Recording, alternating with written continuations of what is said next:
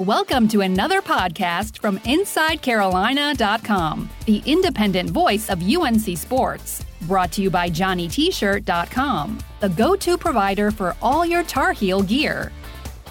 And I'm your host, Tommy Ashley, joined by Buck Sanders and Jason Staples. You're listening to the Inside Carolina podcast, sponsored by JohnnyT-Shirt.com. You know Johnny T-Shirt, best sponsor of podcasts in the area, especially Inside Carolina's. Open practice Monday night provided fans that were there, the media that was there, and students that were there an opportunity to see maybe a vanilla version of Mack Brown practice. And from that, a lot of comments and analysis and all sorts of things came from there. But I'll start with Jason because, Jason, I'm not sure that there was one comment that got more attention than your comment on Carolina's offensive line. Correct me if I'm wrong. I'm not looking at it directly, but outside of the center position, you feel like Carolina's, at least frontline guys, are as good, if not better, than Clemson's. You didn't get it wrong. Go ahead. Yes, let me tell you, if that turns out to be accurate, what a great prediction it is. But you got folks on the message boards wondering what you were looking at. So I wanted to have you here to explain it and fill them in, because I don't necessarily disagree with you, but having seen Carolina's offensive line in the past at times, I think a lot of people are scared to get their hopes up. Well, what I didn't say, let's keep in mind, I did not say that the offensive line will be as productive as the Clemson offensive line, because I don't think that necessarily that's going to be the case. I do think that there's that there's still some question marks in the center of that offensive line, and that can be a problem. You need to be good inside out there, especially to be able to run the football. But I look at this offensive line, and I know Clemson's offensive line has been very productive. They're extremely well coached, and they're in a great system down there where they've got one of the best offensive line coaches in the country who's been coaching down there for a long time in Caldwell. So they're going to maximize what they get out of their talent. But let's go back the last few years. How many offensive linemen, say, in the last 5 years has Clemson had drafted? Any guess? They've had some really good offensive lines. I don't recall any, but I could be wrong. You are correct. You are absolutely correct. And that may surprise some people, but they've not been tossing out a bunch of super high talent, necessarily NFL type talent out there every week and every year. They've got some good players, but they've maximized what they've got. Now, I look at some of these guys on the Carolina roster, and Clemson does have, by the way, a couple guys that are going to be NFL guys on their current line. I mean, the sophomore who's going to start at their left tackle spot is a future NFL guy, no doubt. Jackson Carman, he was the top offensive lineman in the country, I think, coming out a couple of years ago. He's going to be a really good prospect moving forward. But just for the record, Clemson's last offensive lineman to be drafted was 2014 in the third round. So it's not having a great offensive line isn't always about just having really good players up front. You do have to have the system. You have to have some years in the system to gel, to get everything together, and you want to have as few weaknesses as possible up front. My concern is the center position. We'll talk about that in a second. But I look at this and I say, Charlie Heck, would you agree with me that Charlie Heck is likely to get drafted? Yes. I think Charlie Heck is an NFL draft pick, probably before the say fifth round. I think he's probably a good bit earlier than that. And with a good season, he's probably top 3 round type player. And he's a senior at that spot. So at left tackle, yeah, their kid may be a little more talented overall when you think about it, but Heck is not a whole lot behind that, and he's a senior instead of sophomore. With Montilus, the left guard, he's as good as anybody they've got on the inside. He is a future NFL offensive guard if he stays healthy. I mean, you're talking about. I don't know that he's got the future that Cooper had a few years ago, but you're talking about that kind of. This kid's gonna start for at least 2 more years, probably 3 more years, and probably going to be an NFL player. That left side is really, really good. Then you look at the right guard position. You got a redshirt freshman there. Talent-wise, he matches up again with anybody they've got on the inside at Clemson. With and I'm not sure how to say his name, actually. Ezeudu, right? Yes, I believe that's correct. Right. But Ezeudu, you look at him and you go, well, I totally think that he's got the chance. You look on the frame in terms of how he moves, in terms of how he's able to get his pad level low, natural power. He's got the got the potential to be a future NFL player. And Jordan Tucker, redshirt sophomore, and you look at him and watch him move around, watch him pass set, watch him dip his hips in the run game and move around, and you tell me that you don't think that he has a pretty good shot of being a draft pick himself. So, I mean, there's a ton of talent there. Now, I think Polino is a concern in the middle. I think he knows his assignments. He can keep things together, but he got overpowered a few times on the inside. Basically, there was one rep in particular that I was paying close attention to the offensive line, and I watched Aaron Crawford just ragdoll him. Some of that's Aaron Crawford being pretty good. Some of that's just he's not. Polino is not as strong as the guys on the other around him. Now, the freshman, he's got a chance. I mean, he's a strong kid and moves well, and again, he's got a chance to develop into something pretty good as well. It's just that, he got in a few times and stepped wrong on one play, snapped the ball over the head in another. It's one of those things that you're going to have to deal with the young guy. So he's not ready to play yet, but I mean, that's got to be their goal is by, say, mid-season to have him hopefully being in the middle of that offensive line, and then you're really in pretty good shape in terms of physically across the line. But it is not ridiculous when you start looking down the list. You got an NFL left tackle who's a redshirt senior. You have a former 4-star left guard who is a probable NFL player as long as he stays healthy. You've got another high 3 or 4-star type kid at right guard who's probably going to be in contention to be a draft pick. And then you've got a left tackle or a right tackle that looks the part for a future left tackle. And you're going to tell me that Clemson is running out, far and away better players. Let's go back and look at who Clemson's recruited, and you'll realize that maybe it's not as simple. I mean, they've got the one guy who's a 5-star, but beyond that, they've just developed older guys. What's different with Clemson is they go sophomore, senior, senior, senior, senior. So they're going to be as a unit, kind of like better. Boston College always did. Yeah, they're going to be as a unit better, especially since they've got a sophomore quarterback who's the best player in the country on offense. They've got ETN at running back. They've got the best wide receiver crew in the country. So yeah, they're going to be more productive, but talent wise, there's not really a gap in terms of what level of player you're actually dealing with. They're just a little behind at Carolina. Give them a year or so, and I'll be really interested to see where this offensive line goes. Continuity thing is huge.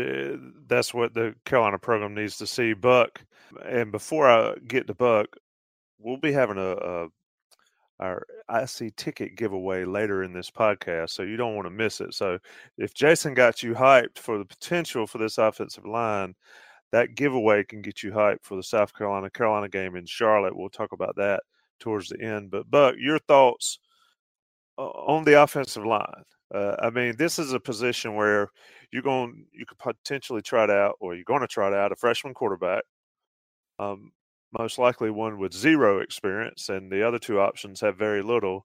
You could have a freshman center, which I don't know that they do that first, but if what Jason says comes to fruition and they can produce and be effective, that changes the game as far as what to expect, at least on the offensive side of the ball, doesn't it? Well, yes. I mean, if what Jason says pans out to be true, my expectations aren't quite as high as Jason's. Although, as usual, the longer I listen to him, the more sense he made. But my personal way of looking at it is I really want to see this offensive line make it to the first game healthy and stay healthy. It was just a couple of years ago, Tommy, when you and I and Jason got together on a similar podcast to this one in the preseason. And I forget how many there were, maybe 4 offensive linemen or more that got hurt during camp. And, they were always scuffling, trying to, how are we going to replace this guy? How are we going to replace that guy? And it wasn't, no names. It was starters. If I remember correctly, one of the starting left tackle went down. He eventually came back, but maybe before the start of the first game, but he missed most of camp.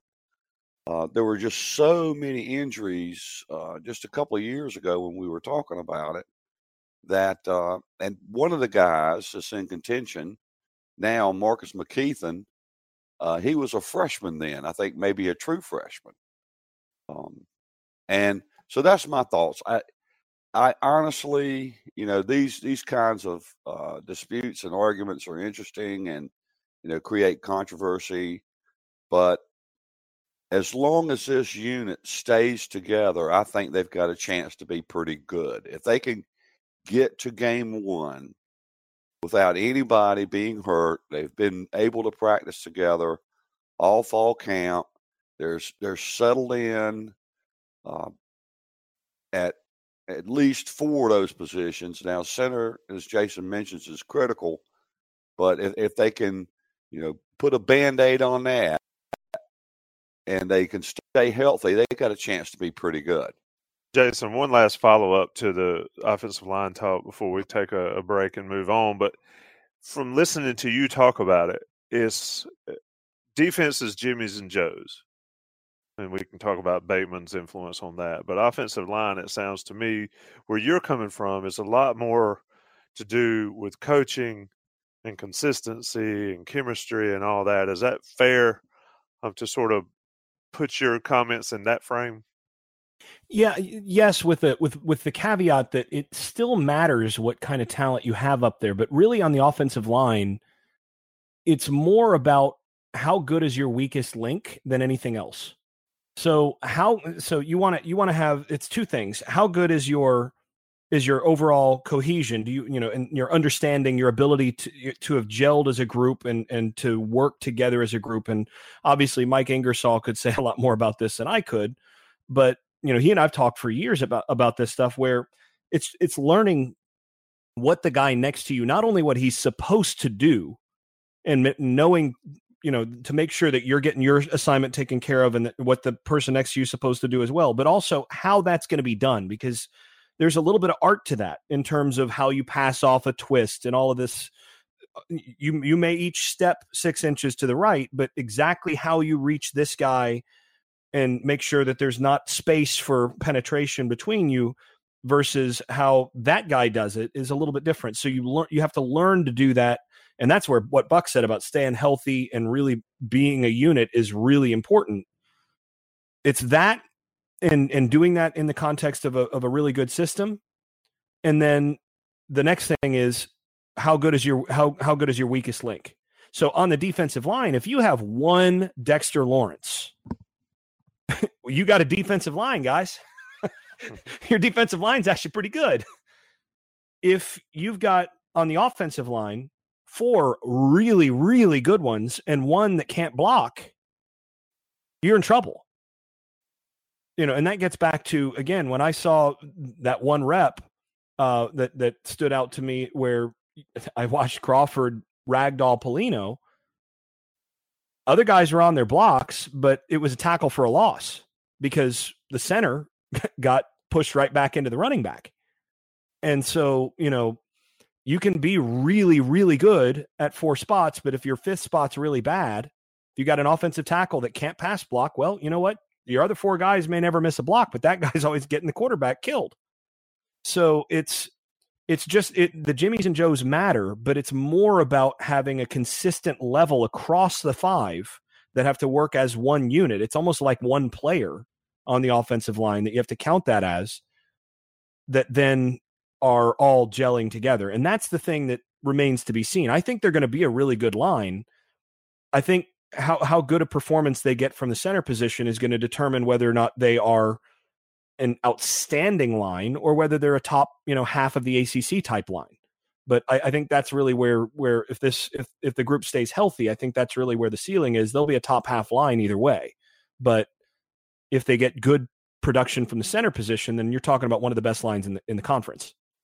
Yeah, Jason, all of this is so interesting. And one of the comments that was made by Jay Bateman was that for the offense to do well, all they have to get 11 guys doing their job. For the offense to be productive, all 11 guys got to be doing the right thing. He said, defense, I get 1 or 2 guys to do a great job, and I'm going to win the rep. So I think that kind of dovetails into what you're saying there. And the other thing I thought of during this whole conversation, that it's pretty crazy that 2 of the best offensive line coaches in the country are Robbie Caldwell and Sam Pittman, both of whom have been assistant coaches at UNC, offensive line coaches, which is kind of nuts. And we'll leave it at nuts. They'd be pretty effective at Carolina over a lot of years had they been there and been able to stick around and all that. Let me talk about Johnny T-Shirt before we move on to that position that Buck's going to give me grief about. But JohnnyT-Shirt.com and certainly Johnny T-Shirt on Franklin Street got to be your place to be to get Carolina gear. They're a great sponsor of this podcast. They do a great job with us. They do a great job coming out to our functions, whether it's the recruiting day function that Buck always throws and other things. They're there for us. They sponsor the show, and they're there for you. They're there for the Carolina fan, and basically the Carolina fan only, because they have all Carolina gear. Your Mac is Back T-shirts, of course. If you haven't got one, you need to get one. But you can get anything Carolina related, either at Johnny T-Shirt on Franklin Street or JohnnyT-Shirt.com. Great online customer service, great in-person customer service, great selection. Alumni owned and operated. They will do everything they can to satisfy whatever needs you need with Carolina gear and Carolina stuff. And 10% off if you're that Inside Carolina Premium subscriber. So you can't beat it. You cannot beat Johnny T-Shirt, JohnnyT-Shirt.com, the sponsor of this podcast. Buck, let me bring you back in. And, of course, you're listening to the Inside Carolina podcast with Buck Sanders, Jason Staples, and myself, Tommy Ashley. And let's talk about quarterback, Buck. You had a column discussing it yesterday, I believe, or Monday.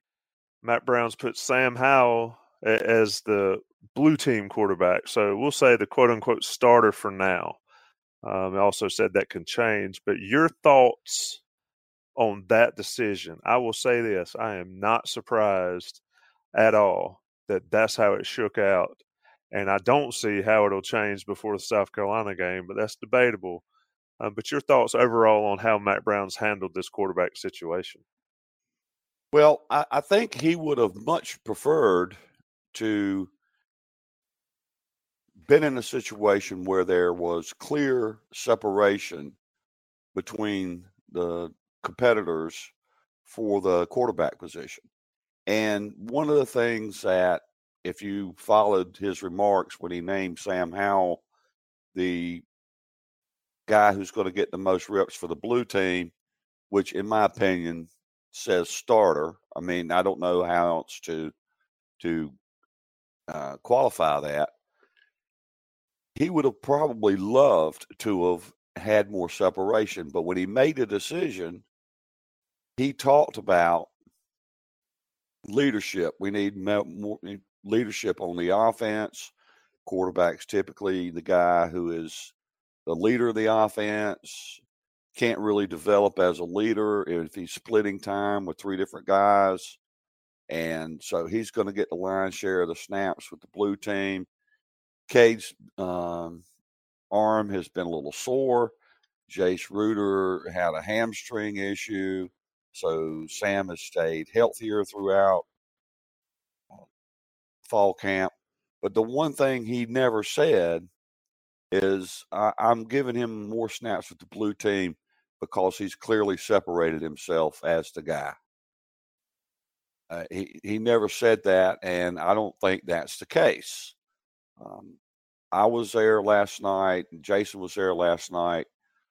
Maybe there might be a little something to the Cade Forden having a sore arm, but Jace Ruder, he didn't look like he had any issues running the ball at all, and that was the hitching to get along, so to speak, with not being the guy. Is that, well, he pulled a hamstring, so he wasn't able to run the ball as well.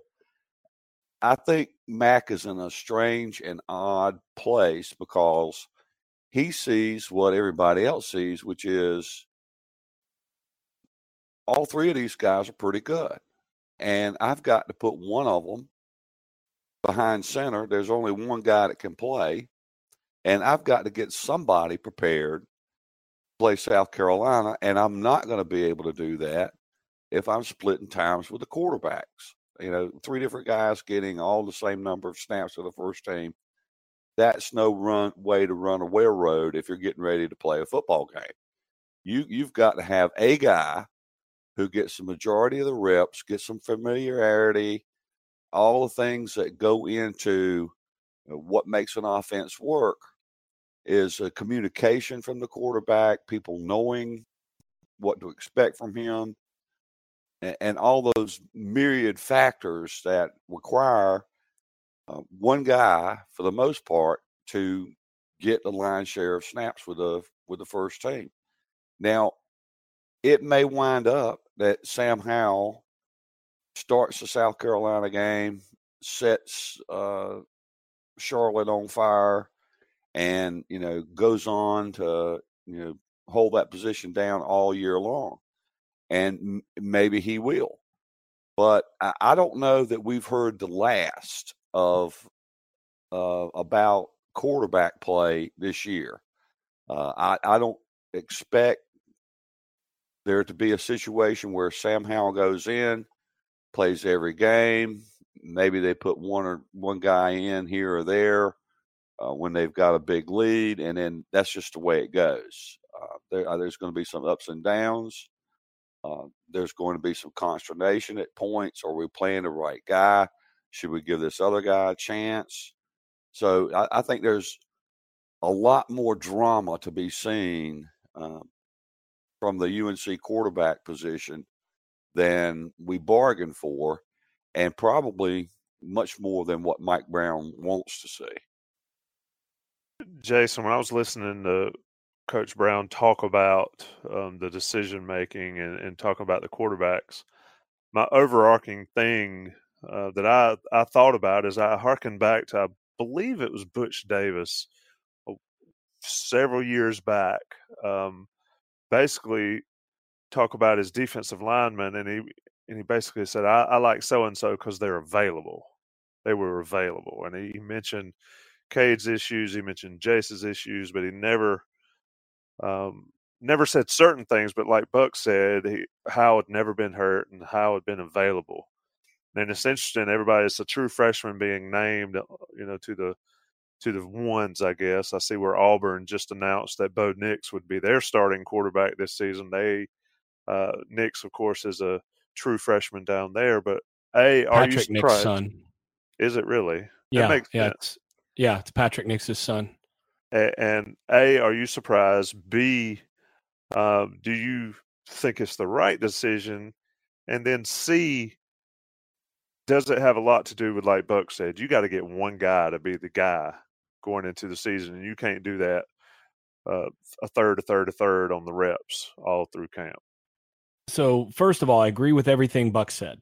I think he hit the hammer on the head in terms of you have to start narrowing reps down as you prepare. You have to figure out how that's going to work, and this does go back to that old coach's saying that availability is the most important ability, and he's been the healthiest of the three, so that makes that decision easier from the coach's perspective.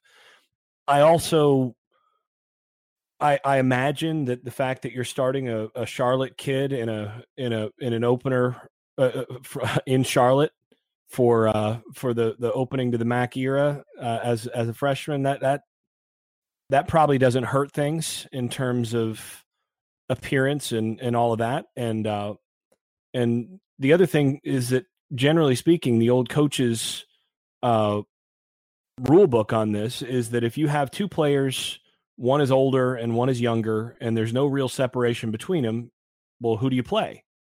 You play the younger guy, because the younger guy has more room for improvement, presumably, than the older guy who's not a whole lot better, or there's no real separation between the younger guy and the older guy.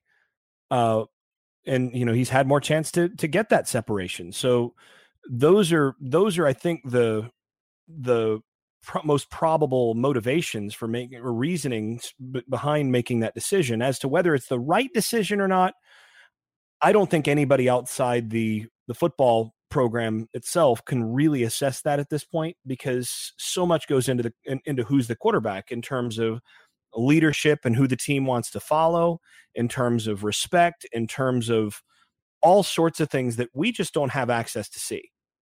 And so all I can say is, based on what we have seen, there's not a whole lot of separation between the three. I don't think, I think Buck is right, where this is not a situation where Howell has gone out and won the job and he's beaten the other two out. I'll also be surprised if Howell's the only quarterback we see against South Carolina. I think we will see multiple quarterbacks, not just in that game, but in other games over the course of the season. Now, exactly who those guys are going to be, when that happens, whether that's actually planned into the game plan and all of that, I don't know. But I'll be surprised, based on what we saw, if Howell goes start to finish and is the only guy to take a snap in Charlotte, and is, I'd be shocked if he's the only quarterback to take first team reps over the course of the season. And so I think they what they made is they made a carefully reasoned and a decision that's difficult to argue with. And I think overall, this is it. If I were in their shoes, I probably would have made the same decision that they made, based on what I've seen and based on all of those factors that you're thinking through as a coach. But I still also would want to make sure that the other two knew that, listen, you guys are not far from the field, and don't wander off now. We're gonna need you, and you're gonna play. As long as you earn those reps and get healthy again, you're gonna get your chance to show us some stuff that you can do as well. Because none of the quarterbacks are at the point where you're going, okay, this guy's our Trevor Lawrence. None of them are there. Each of them has some areas where they have some growth remaining, and so that's where it's going to take some time to let that sort out, and camp was just not enough for that. Good take. I agree. I think it's going to be a maybe at least a half a year thing before it's totally ironed out. It'll be interesting to see how Howell comes out against South Carolina, if he in fact starts against South Carolina. Pretty pressured situation there in Charlotte, in a game that South Carolina certainly will want to take it to him. We'll see how it goes. Before I take a break, Buck, I'm going to come to you. Let's talk about other skill positions just in general. Pick me out a couple guys you saw at the open practice that you think are going to be difference makers. We've talked about Javonte Williams a lot on this podcast already. I kind of like Michael Carter. I think he could be a guy, a player, as Matt Brown would say. Tell me some at the receiver position. I keep reading about these drops. That's a little concerning from the receiver position, but Carolina certainly has some talent all over the field at those two positions. I talked about it in my column yesterday, but I think they've got a guy that's kind of flying under the radar a bit, with the media at least. That's Antoine Green. He made a really spectacular catch last night against Treese Renee, I think. Maybe Jason, correct me if I'm wrong, but I'm pretty sure it was Renee. And he tipped the ball to himself and caught it. Renee had him covered. Renee was in great position. And it was like a 50-yard pass from Howell. And Green just made a terrific play on the ball. There are some guys out there. Now, there have been some drops. I don't think I saw quite as many last night as I've had seen. But there's also been some pretty spectacular catches, too. So we'll see how that plays out. And the other thing is receivers, and Jason may shoot me down when I say this, but every quarterback has variances in how he throws the ball. The velocity he throws it out, his accuracy, his timing, all those things come into play. And the more the receivers are able, like the first team receivers are able to work with Sam Howell, there's an opportunity to see those drops go down even further. I think Daz Newsome is going to have a great year, and everybody expects that. So that's not, I'm not saying anything groundbreaking there. But Antoine Green is one of those guys I would look to. And I'm not going to be surprised if somebody like Coffee Brown doesn't break out as well, even though he's a true freshman. So we'll see. But and Javonte Williams, you already spoke to him. Michael Carter, he's really, really healthy right now. And so I expect him to kind of get out of the box quick this year. But those are the guys that kind of jump out to me offensively on the skill side. Yeah, the fact that Green's on the field after that ankle against, I guess, Syracuse it was, I'm still on the DL thinking about seeing that injury. But, Jason, your take on those two positions, who's maybe somebody we're not really talking about? Like I said, Javonte, we're going to talk about him a ton all year. Daz Newsome, probably the same. But name me a couple maybe that folks just aren't thinking about when they look at Carolina's skill positions. Well, I think Buck took the first one that I would have put out there, and that's Antoine Green. I think he has a chance to be a really good player in the system that they're running, and you put him opposite Diami, and now you've got to honor those outside receivers and their length and their ability to go vertical. So that's a big deal. Giving stability with some young guys, and again, giving yourself the opportunity to. You think about the youth on the offensive line; those guys are talented, but they're freshmen and sophomores. And as I said, give them a year or so, and look out. And then you've got sophomore and freshman, redshirt freshman wide receiver, and a series of freshman quarterbacks, and you start thinking, they can coach this offense to be awfully good in 2020. Improving through 2019, and all of a sudden you got yourself a real fully weaponized and operational offense going into next year. And again, I think Newsome is in line for a really big year. I think Corey Bell really gives them another nice piece on the inside that he's going to get some reps and be a nice player in there for them. So I think if anything, he'll probably be the surprise for the casual fan to see how much he's able to do from the slot in this offense. So other than that, I mean, I think the receivers are a known entity, and you don't worry too much about drops from the group. I mean, I know Newsome had some bad ones last year, but again, you're going to get some drops in college football. It's not always easy to catch the football, and when you're in a new offense, especially that happens where you're still processing through steps and you're thinking a little bit and your concentration is not as much on the football. And that's true for younger players as well. When you're a freshman or sophomore and you haven't done this for, 10,000, 20,000 reps through this same thing over and over again to where you're doing it in your sleep and now you're just looking for the variation and where the football is going to be located. Well, when you can't put 100% of your attention there, then sometimes you're going to have that drop. And that's really, I think, what it's about more than anything else is that you're just going to get some of those lapses. Some of it is just part of newness and guys adjusting to the college game. It's not like, they have to adjust to college quarterback's velocity or something like. No, it's not really an issue. But you do have to get used to where guys are going to locate the ball, where the ball is going to come from in this system, where the space is going to be, and all of these things come into play. And I think over time you'll see all of these guys drop the ball less the longer they're in the offense. It's the nature of the beast, and it's not an easy thing. You hear about people talking about hitting a 90-mile-an-hour fastball.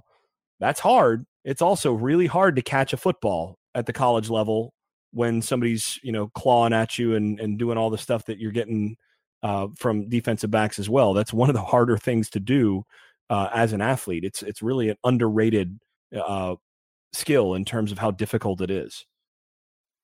We'll take a short break, come back. We're going to open it up into the other side of the ball. Jason Staples, Buck Sanders with me, Tommy Ashley, the Inside Carolina podcast. We'll be right back. Okay, picture this. It's Friday afternoon when a thought hits you. I can spend another weekend doing the same old whatever, or I can hop into my all-new Hyundai Santa Fe and hit the road. With available H-Track all-wheel drive and 3-row seating, my whole family can head deep into the wild. Conquer the weekend in the all-new Hyundai Santa Fe. Visit HyundaiUSA.com or call 562-314-4603 for more details. Hyundai, there's joy in every journey.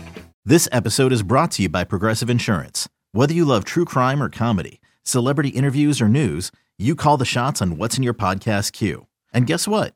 Now you can call them on your auto insurance too with the Name Your Price tool from Progressive.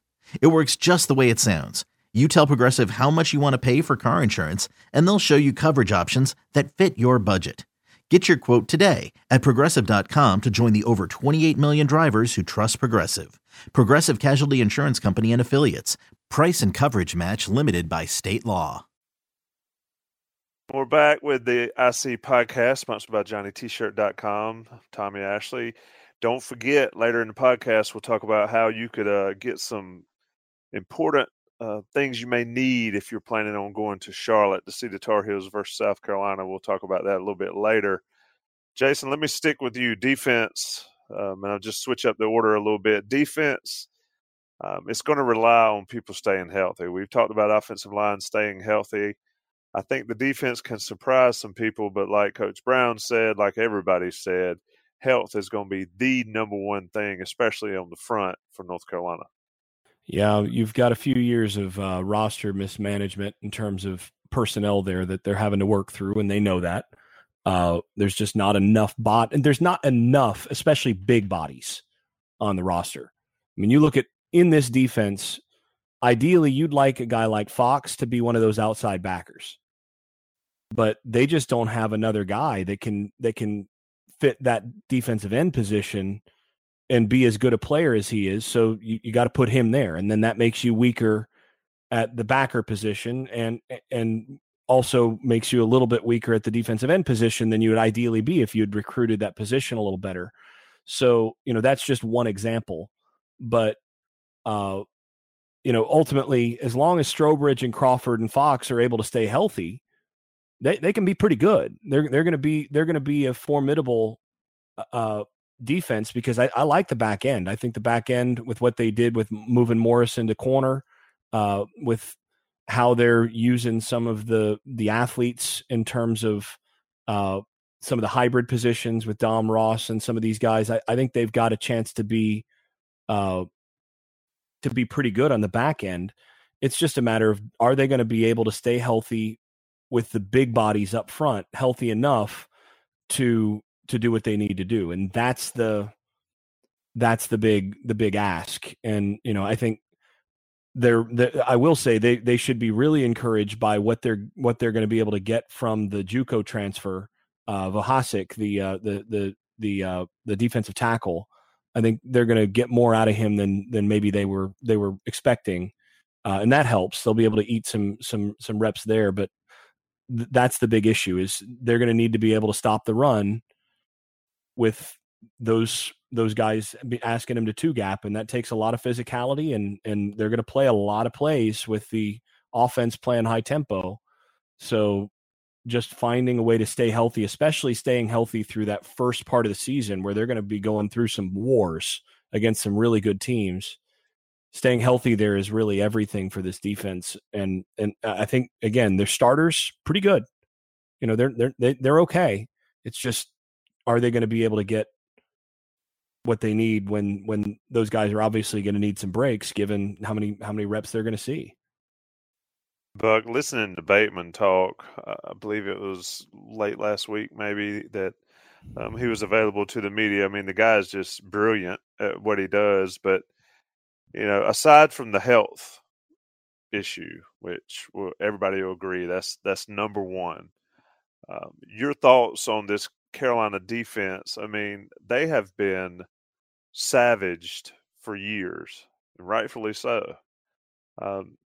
Now, could they be a strength even as early as this year if they stay healthy? Could that happen, do you think? They could certainly be more of a strength than they have been recently. Oh, well, yeah. So let's get that out of the way. And honestly, I think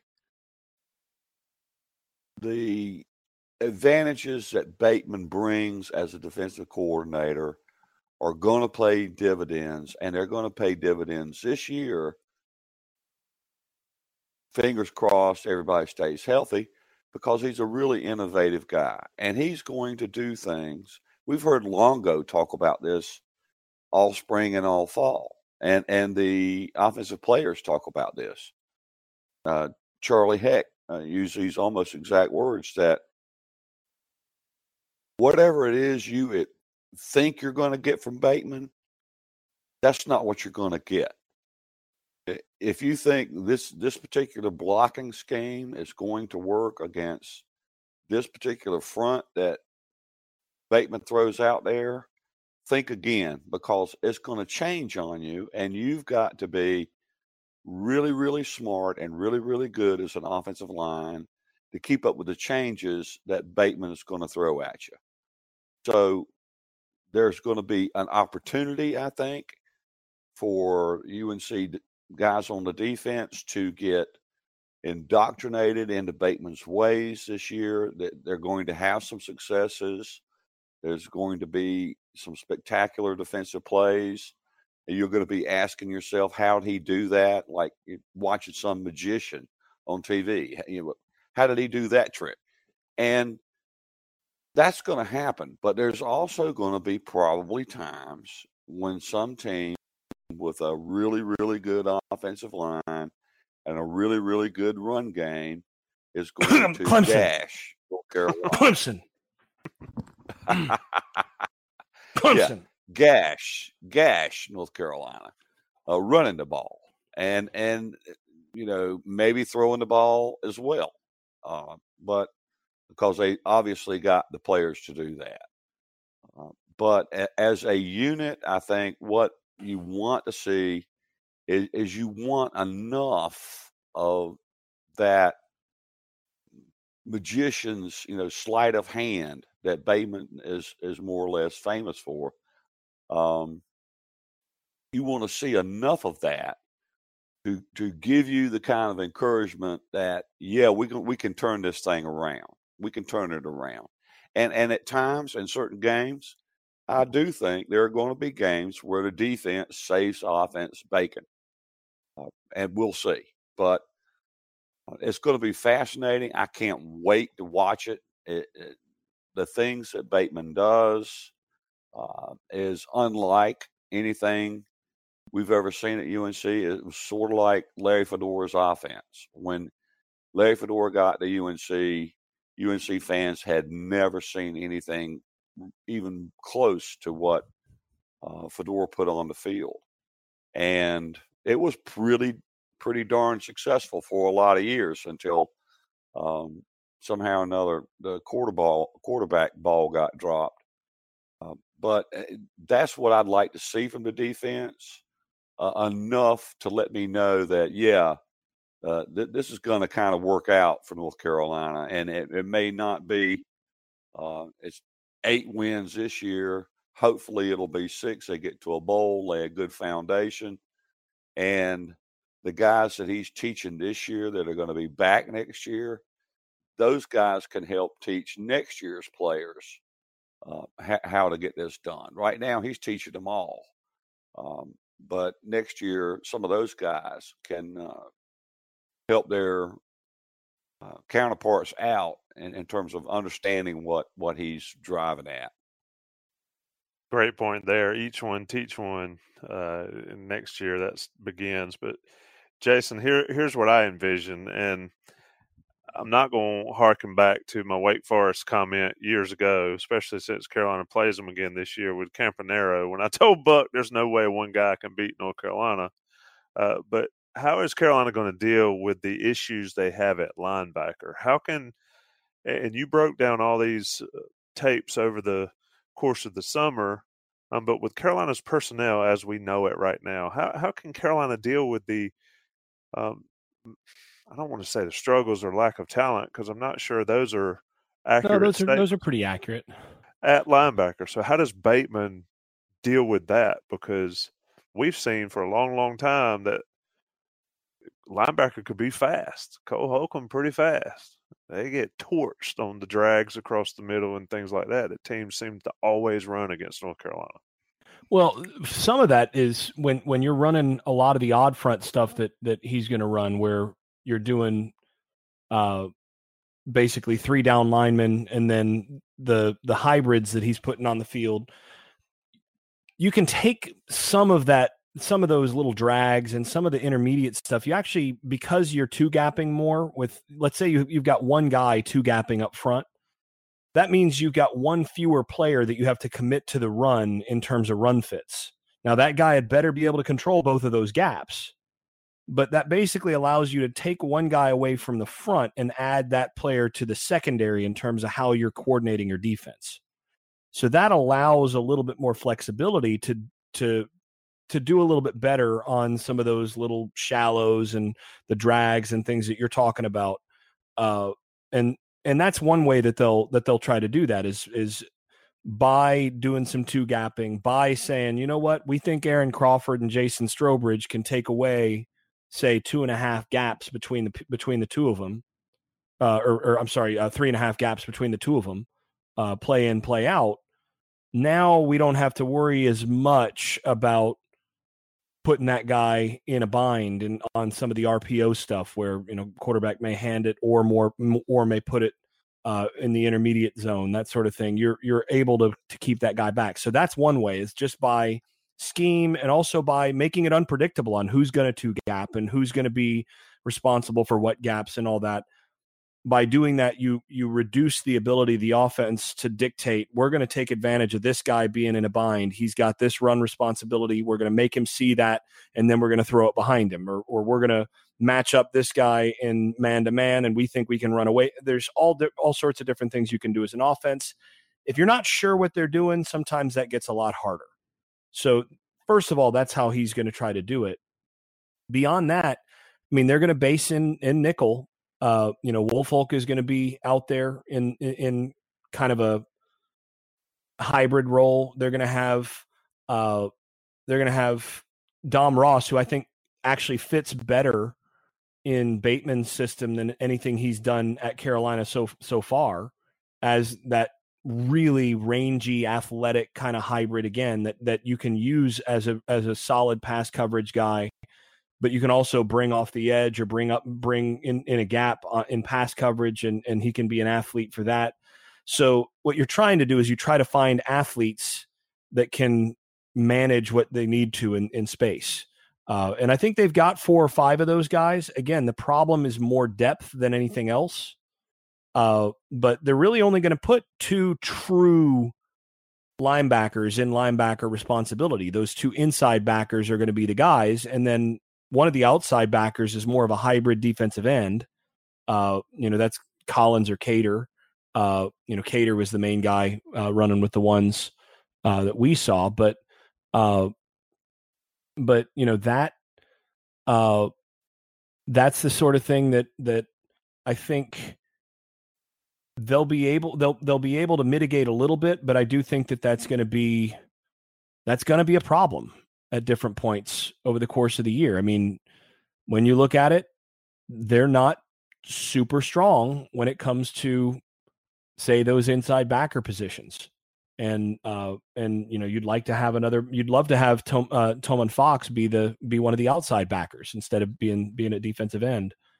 So that's going to be where they're going to have some issues. And there's going to be, like Buck said, there's going to be a couple times where it's going to be frustrating because they're going to have trouble stopping the run.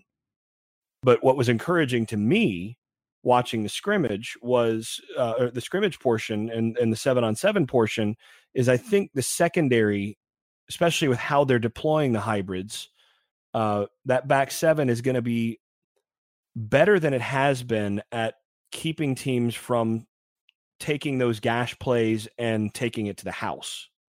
So you may see some frustrating 15, 20-yard gains that, teams are going to be able to advance the ball. The better teams are going to be able to pound them a little bit up front. But I don't think there's going to be a whole lot of just run and hide big plays given up by what Bateman's doing. You're going to see it a little bit by scheme because he'll take some chances. But they've done a pretty good job of finding guys in the back seven who are going to be reliable, and they're going to be able to at least play over the top a little bit and take away some of that stuff. So it's kind of trying to have your cake with the pressure without having to eat it as well, while eating it as well, that is. And then, keeping a couple guys over the top. So, Clemson's the one team with ETN and some of those guys, they get into the open field and it doesn't really matter how good your secondary is. But I think by and large, they're going to be better covering the pass than I thought they would be coming into the season, which will help a little bit in terms of being able to commit to pressure and stopping the run. I think they're going to have some problems there at different points that it's just a personnel matter. All right, Buck, give me a couple, three guys maybe you think might break out that people are not expecting. We've talked about guys like Miles Dorn, Aaron Crawford up front, Strobridge up front. But like Jason said, you got depth issues. You got some talent, 4, 5, 6 guys that are good enough. Give me some of those guys that maybe we don't necessarily think they'll contribute or not expected to really contribute that you think might break out. Because I think there could be a few of those, and there may be some very young guys. Well, I think that's right, Tommy. And some of the guys that I would kind of keep an eye on is a guy like Chris Collins. I think he's got almost prototypical in Bateman's defense, the kind of size and athleticism that Bateman would want from an outside linebacker in his defense. He's one of the guys, although, I like Alan Cater a lot. Alan Cater's really put tremendous amount of work into this season, but, he's not going to be able to play the entire game. So I expect to see a good bit of Chris Collins, and I think we'll see some good things from him. Lassine Toure has made some plays in practice, just based on what other people have said. I think he made one last night that we were watching. He might be a guy to keep an eye on. There are some other guys that you may not be looking for to really step up and be a presence. But there's a couple of guys that I'm sure they hope will do that, and that's Zach Gill and Jahil Taylor, because they're going to be looking to those guys and Tamari Fox perhaps to spell Crawford, Fox, and Strobridge and get them off the field for a series or two, just so that maybe they can last the entire season.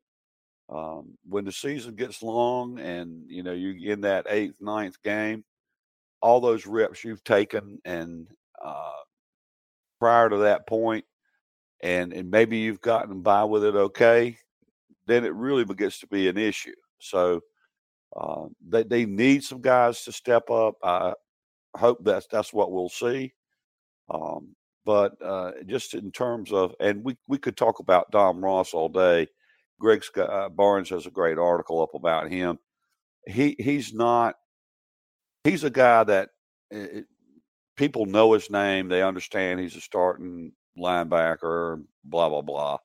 But he could really go from being just a guy, as coaches say, to being a dude in this offense. And he could take a real quantum leap forward in terms of his ability to be productive in this defense in particular, because he's a tremendous pass rusher. He's 6'4" and about 230 now. In certain ways and in certain opportunities that Bateman will give him, he could be a force in terms of rushing the passer. So we'll have to see how it plays out. But off the top of my head, Tommy, those are the guys I would have in mind. Jason, I think Dom Ross may have a big year, but I still think there could be maybe some even true freshmen perhaps at linebacker that step up. Your thoughts there, your thoughts on all across, the three levels of the defense. Give me a guy or two or three that's going to make noise, and really needs or has to make noise for Carolina to be successful. On the defensive side, one guy that, if we're talking about a guy that's kind of unexpected in all this, that nobody's talking about, that could be pretty significant there. I'll toss out DJ Ford as a guy that in this system could be a pretty interesting breakout candidate in terms of being able to provide some stuff in that sort of hybrid role on the inside. Let's see. On the front level, I think the JUCO transfer, whose name is escaping me at the moment, he's up to almost 300 pounds. Vohasek. Yeah, Vohasek. He's up to almost 300 pounds, and I think again in Bateman's system, just having a guy who can come in and eat some snaps, especially on rundowns, and take up some of the of those run fit responsibilities, especially as a two gapping guy, that just tell him to take up these two gaps for a while, for 2-3 plays at a time. I think he's a guy that they're going to need to be able to depend on to do that, to help keep the other guys fresh. And then beyond that, I think the primary guys in the secondary are going to be the older guys. I mean, Storm Duck's going to get some time, but I think the older guys, from what I saw, are going to be the primary guys there. Offensively, I think you're going to see Khafre Brown is a guy that I would highlight as a guy with a chance to, as a young guy with a chance to really make some noise this year. I think, Buck, you mentioned him earlier in the podcast as well, and he had a really nice one-hander down the sideline on a similar type concept to what Antoine Green had caught over Rene on the other. A little bit later, Khafre did the same thing, but one-handed it and stayed in bounds, and really displayed some speed and athleticism there. That again, in this system, you're going to need to run 6, 7, 8 wide receivers out there to really be successful, and so a young guy like that's going to get the chance to play some. And I already mentioned Corey Bell as a guy that I think is going to be more important than you might expect from, say, a backup slot receiver. So yeah, I think there's several guys that I think have a chance to have not necessarily breakout years, but quality years that people aren't necessarily looking for coming into the season. Great stuff. I mean, it's fascinating to listen to you guys talk. I'm sure our listeners certainly enjoy the time that y'all put into covering this stuff and talking with me. Buck, it's always fun. Jason, it's always fun. We got our IC prediction show. We're going to record that Thursday evening. I know Buck can join. Jason, I hope if you can join, we'll break it up. Tommy, we got a contest, buddy. I'm not finished yet. Oh, okay. All right. I'm teasing that all the way to the end. Oh, my goodness. You just ride the pony. I'm thinking like, come on, man. Yeah, but so I got to tease upcoming shows. But anyway, As folks know, we've always been really bad at these podcast predictions, so I hope we get a little better, but we'll break it up a little different and make it a little easier for everybody. But as Buck said, we do have a contest to talk about. Our listeners, if you remember last year, Buck Sanders and Inside Carolina provided 2 tickets. I think it was 2 tickets all year, Buck, that folks got a chance to come sit with us at Kenan Stadium. I'm sure it was a highlight of everybody's life to sit with. It was more entertaining than some of the games, I'm sure. Yeah, really. If sitting with us is the most entertaining thing this season, it has gone terribly wrong. But for the South Carolina game in Charlotte, this is a big deal now. Buck is offering not only 2 tickets to see South Carolina and North Carolina, he is offering 4 tickets, 2 of which are club level, 2 of which are with the common man, like me, maybe. I'm not sure where they are, but if it's with us, it'll be entertaining as always. But all you have to do is you got to enter. You got to go on to either message board and enter through the message board thread about the contest. But the question is, first year that Carolina and South Carolina played, what was that first year? I can say that I was not alive. I'm pretty sure Buck wasn't either.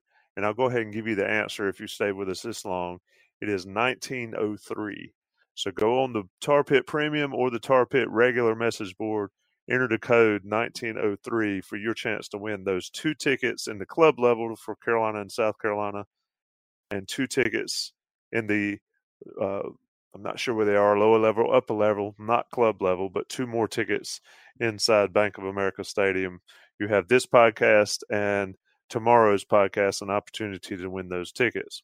See, Buck, I told you I'd get to the contest. Well, my man. I just want to be clear that there's going to be 2 winners. Yes, 2 winners. One person is not going to win all 4 tickets. One person is going to win 2 club entry level tickets, and one person is going to win 2 regular tickets. So there are going to be 2 winners from this contest. I just wanted to clear that up. Yeah, you're absolutely right. 2 tickets, 2 separate winners, club level and otherwise. Enter the code 1903 on those message boards for your chance to win those. We'll get those tickets mailed to you and get you taken care of. But get it done. Enter now. But Jason, it's always fun. Hope to talk to each of you again later in the week. But I think we have, as Buck will say, picked all the meat off of this bone for now. We will talk again soon, guys. Thanks for your time and patience with me, Buck. All right. Thanks, Tommy. Enjoyed it, Jason. Enjoyed it. Thanks for listening to another podcast from InsideCarolina.com. Brought to you by JohnnyT-Shirt.com. Where to go for your next Tar Heel gear purchase.